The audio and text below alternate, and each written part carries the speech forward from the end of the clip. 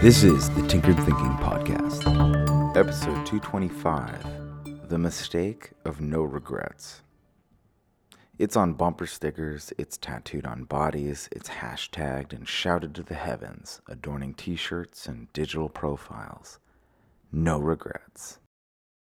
Such a declaration is worn with a self-righteous pride so strong that it harks of a kind of desperation for a certain identity, for certainty, plain and simple. There is an insidious thread of poison that runs through such a belief.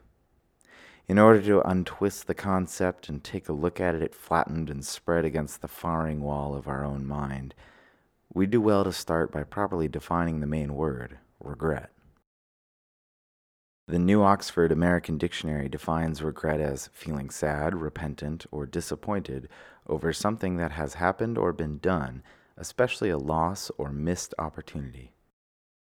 To truly live without regrets would be to live without the ability to feel sad, repentant, or disappointed. This is frankly ridiculous and somewhat psychopathic. Another way of phrasing this is to evince the connection between the meaning of regret and the word mistake. To live without regrets also translates to living without ever having made a mistake, which is either impossible or the result of deluding oneself to a truly magnificent level. For example, we can look back on a mistake that was a fairly benign missed opportunity, like selling a stock instead of holding on to it. If the stock rises, we can view the chance to hold on to our stake in the company as a missed opportunity. All forking paths that pinpoint the instances in life where we make and act upon a decision could ultimately be seen through the lens of this framework. Often this sort of logic is combated with quaint phrases such as, "It all worked out anyway, so there's nothing to regret." But this is a haphazard attempt at logic. The problem is with the initial condition of desiring the state of no regrets.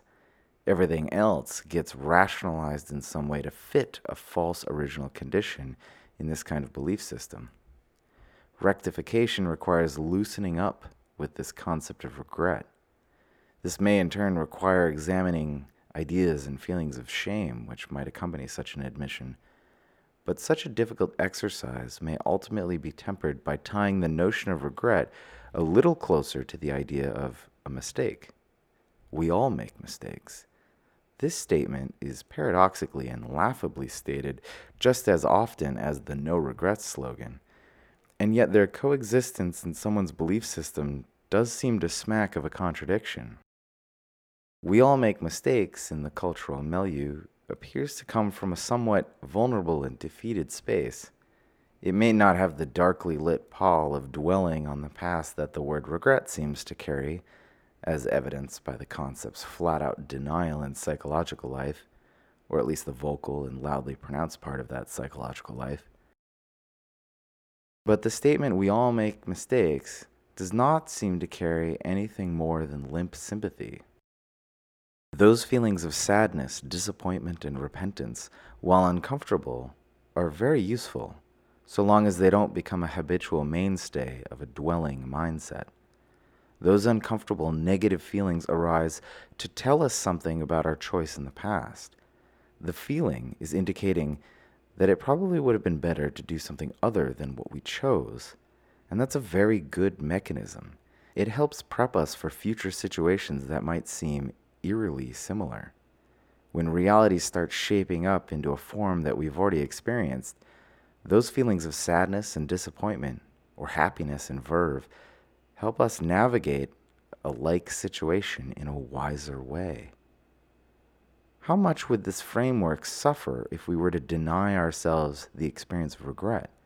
And yet this framework is exactly how our intuition is compiled.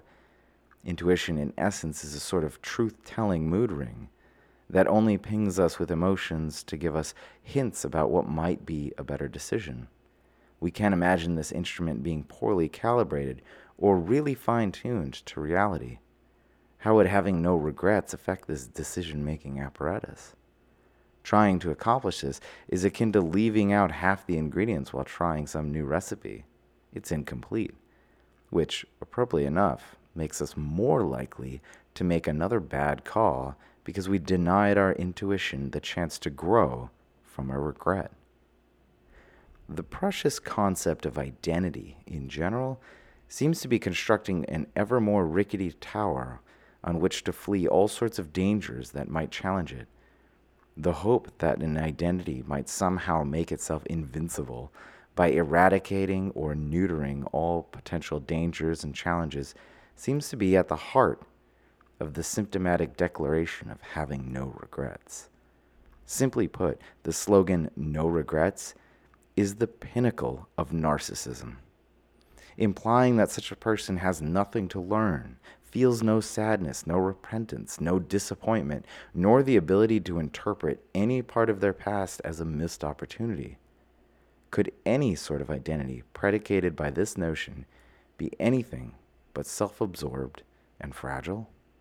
What such a flimsy goal fails to take into consideration is the huge benefit that comes from damage and mistakes. Just as a muscle that has been challenged with a difficult workout actually overreacts to the stress and rebuilds itself so that it can withstand more stress than what it actually encountered, so too would our sense of being benefit by opening up our concepts of identity and who we like to think we are to worthy challenges and potential damage. It could be a mistake, one that we could even learn from. But if we're already living with no regrets, where's the harm in trying if we're just going to ignore the outcome anyway? This episode references episode 17, The Identity Danger, and episode 213, Relay Racing and the Thumbtack. If you'd like to fully explore either of those references, please check out either episode next.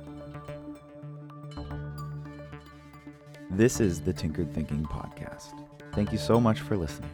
If you find the Tinkered Thinking Podcast valuable, there are many ways you can support it. You can review it on iTunes, you can share it on social media with your friends, you can blog about it or discuss it on your own podcast, or you can support it directly.